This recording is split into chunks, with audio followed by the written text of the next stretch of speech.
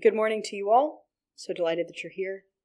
Advent is a fascinating time in a lot of ways for me because it is a season of waiting and slowing, and sometimes I find myself just chaotically busy. So I hope that in your week, upcoming or perhaps past, that you can find some margin, a bit of peace. Let's pray before we start. Gracious One, we are delighted to be in your presence. We thank you that you have gone ahead of us and that time is of no issue for you.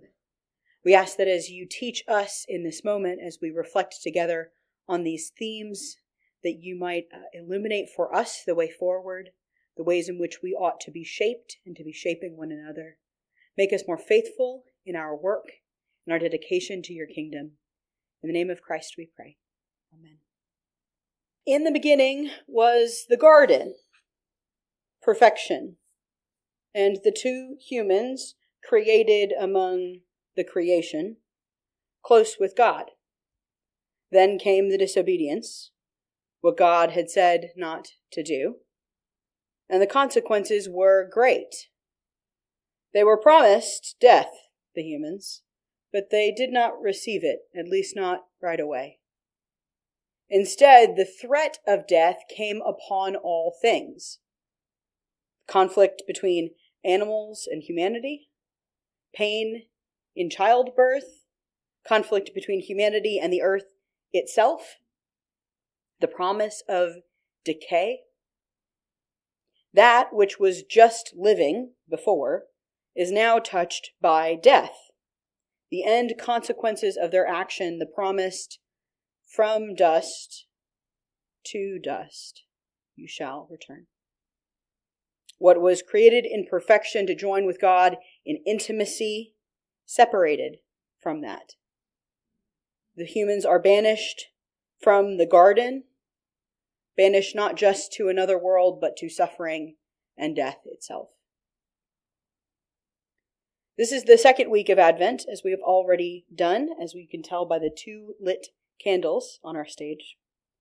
And we slow down in this season. It's winter, great time to slow down. And we take stock of our own skills to wait in the world. Some of you are better at this than others of us, I will confess. This season of slowing and perfect waiting, however, is not for those of us who are great at it, but for each of us to participate. Our theme and focus this year is creation in Advent, and this week we're going to look a bit widely at the world around us. The universe itself, you may have been told this in school, is very vast, and there's much of it in reaches that we don't know about. This is true in big ways and in small ways, as we discover more about the tiny particles that make up our world, protons, neutrons, electrons, quarks, which are subatomic, and then, of course, like protoquarks, which are smaller even still than that. We know that there is more we understand about how the world functions together, but so much of it is still past our knowledge, past our capacity yet to know. The depths of the oceans we have on our own planet, for example. The ways that a human brain works. The far reaches of our galaxy in space. Those of us, probably most of us, who are less scientifically knowledgeable, let's say. However, even we can notice some realities about the world around us using our basic skills of observation. The truth is that the world, the earth, the universe, creation itself, is not thriving as it ought to. It is struggling. It is groaning. We see this with the tornadoes that occurred last night in Middle Tennessee. We see this with hurricanes that wipe out cities on the coast, sometimes 2 or 3 in a week. We see this in small island nations who are regularly flooded with tsunamis.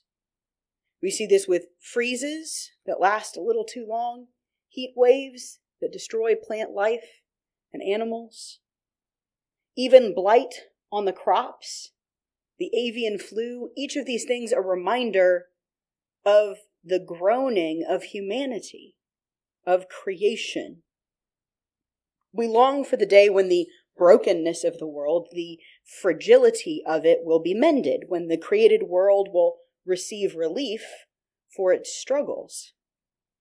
But until then, we can't help but notice. We see it in the challenges of farming, a very difficult kind of work. Even with modern technology and its many gifts, it is still too many variables to predict year to year. The weather, the seeds themselves, it's all so far out of our reach, even with all of our knowledge and wisdom. Animals themselves threatened by the world, brought to extinction by overpopulation of humanity, by the destruction of their habitats, by poaching, by even other animals. The heavenly bodies, the planets themselves, which exploded very long times ago, send their greetings by the shattered remains of these stars and planets hurling towards the earth. Sometimes this groaning, this suffering is hard to bear. It's hard to watch. We know that it's not right exactly, it's not proper, and there's so much that we wish to have and see resolved. Creation, it feels like sometimes can do nothing but fall apart, decay, suffer. And humanity too is groaning, wishing and waiting for something to resolve its struggle. The consequences of the suffering of the universe at large bears down on us as well, making each day, each hour, each moment harder to bear. We see this in the way that humanity wrestles with creation. I don't know if you know about this, but sometimes animals attack people kind of for no reason. We also wrestle with creation as we seek to submit it to the will of the gardener, the farmer, those who wish to make crops in the earth but are thwarted at every turn. Sometimes we try to contain creation itself. I don't know if you know about kudzu in the American South. I think I've used this as an example before, but humanity is doing what it can and it is not working very well. We seek to wrestle against, to control, to contain, to resolve, and we do not always find a foothold. These realities of the major world disasters, the consequences of it, even here in Middle America, we can feel so small in the face of it. What could we do? And these are ways that we groan alongside of the rest of creation. But another way we see this is in the decay of our own bodies. Maybe it's something simple, like eyesight that changes prescription every few years. Getting worse, obviously, over time. It might be achy joints or sleep patterns that aren't quite what they used to be. Even something as simple as a cold, which takes from you the power of functional nasal passages, can remind us of the decay of our own world. But this decay also takes on challenging forms, more challenging forms. Illness that lasts a few days, a few weeks, a few months. Chronic illness that comes and goes as it wishes to, without any regard for your plans or schedules. Serious mental health struggles, social anxiety, depression, PTSD, sensory challenges. Even as I recount these, you know what it is to recognize the groaning of creation. You know what it looks like in your outer world and in your inner self. How do we begin to react and deal with these realities? The suffering and groaning of the universe. Well, let's read from the book of Romans. We're in chapter 8 this morning, verse 19 through 25. I'm reading from the New Revised as usual. For the creation waits with eager longing for the revealing of the children of God. For the creation was subjected to futility, not of its own will, but by the will of the one who subjected it, in hope that the creation itself will be set free from its enslavement to decay and will obtain the freedom of the glory of the children of God. We know that the whole creation has been groaning together as it suffers together the pains of labor. And not only the creation, but we ourselves who have the first fruits of the Spirit groan inwardly while we wait for adoption, the redemption of our bodies. For in hope we were saved. Now hope that is seen is not hope, for who hopes for what one already sees? But we hope for what we do not see, and we wait for it with patience. So in all of creation, this text tells us there is groaning, like the labor of one bearing a child into the world, loud, incessant, and painful. There is groaning, like an impatient driver on the roads, frustrated with the ineffectiveness of the patterns of traffic or the driver in front of you. There is groaning like one who looks at the unfairness and inequality in the world and feels powerless to stop it. There is groaning like enslaved persons under a heavy burden. There is groaning like disabled bodies whose joints are not working, whose muscles are weak, whose bodies are failing. It is unquestioned in the minds of those of us who have been around the sun. Creation is suffering. It is struggling. It is unfulfilled. In the structure of this particular sermon that I'm writing, normally here I would offer two distinct reflections. One that offers the good news or the grace in the text, and one that offers the good news for us in the world. But in this sermon, and I think in this text, it's pretty clear that the good news is the same for both of us. The distinction between creation writ large and creation ourselves in regards to the suffering is not distinct. Though we are different amongst creation, our suffering is shared suffering. We are creation, after all. And that means that the good news for creation in our text is also good news for us. So remembering that this text in the book of Romans teaches us that we are like creation, we know that each of us, locally, globally, universally, is waiting and hoping for something that is yet to come, a return to a former status. Not a first-time version of ourselves, but a return to a self that we have been before. Maybe a version of yourself you have not yet met, because you have never lived in perfection. The redeemed and perfected and fully realized version of creation has existed before and will exist again. And as Christians, we believe that this process of redeeming, of returning, of restoring is preceded by a long period of waiting. Something that is often true in stories of the Christmas season is that we see two realities kind of layered on top of each other.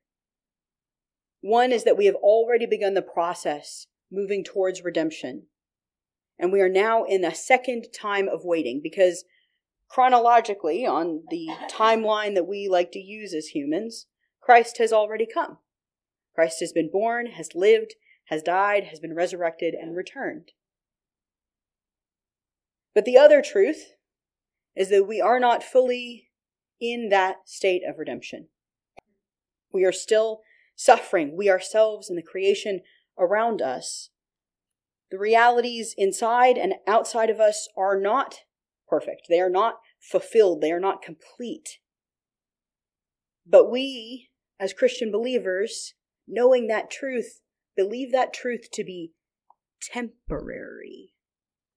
At this moment, we, all of creation, are suffering and groaning and struggling with the reality of incompletion. However, because of the hope that we have, a hope that we cannot see, a hope that has yet to happen, we can wait in patience for that future.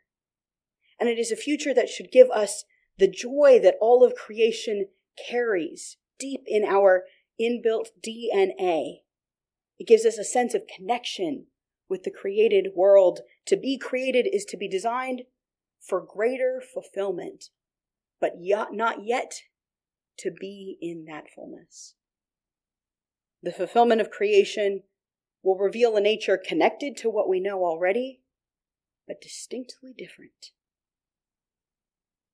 So if you feel yourself groaning, suffering under the unfulfillment of the reality you live in, know that you are not alone. All of creation groans together. Each of us, everything that is created, is suffering because we are not yet returned to that former state. Like a laboring body, we know that new things will come. A child will come. This will not be forever. And so we hope and wait for that which is coming. As we imagine this world of redeemed creation while we're suffering in this moment of unredeemed creation, I want to remind you of the words of Psalm 98 and Isaiah 55. Here's my rough interpretation of their words. The seas roar with cheers, and everything that is found in the ocean along with them. The whole world makes the same sound of praise, everything that is in the universe. The flood waters, in fact, clap along, the music of creation with a thunderous splash. The rolling hills, the sharp-faced mountains, singing together a song of joy because of the presence and coming of the Lord. God will come and God will judge the world with justice and equality. And even the trees and the short thistle bushes will join in the parade song, clapping along to the hope that has come in God's redemption and restoration of all of creation. You've been listening to me, Pastor Cana at Hayes Christian Church. Hayes Christian Church is a non-denominational fellowship in Hayes, Kansas. We are supported by the generosity of our members, attenders, and friends. The financial support we raise goes to projects which further spread the gospel to those who do not yet know Jesus, to those local, national, and international missions, and they help keep these podcasts free. If you would like to share a monetary gift with us, please visit our website at hayeschristianchurch.org and click on the donate button, or you may mail your gift to P.O. Box 1111, Hayes, Kansas 67601. If you have any questions, comments, or would like more information, we would love to hear from you.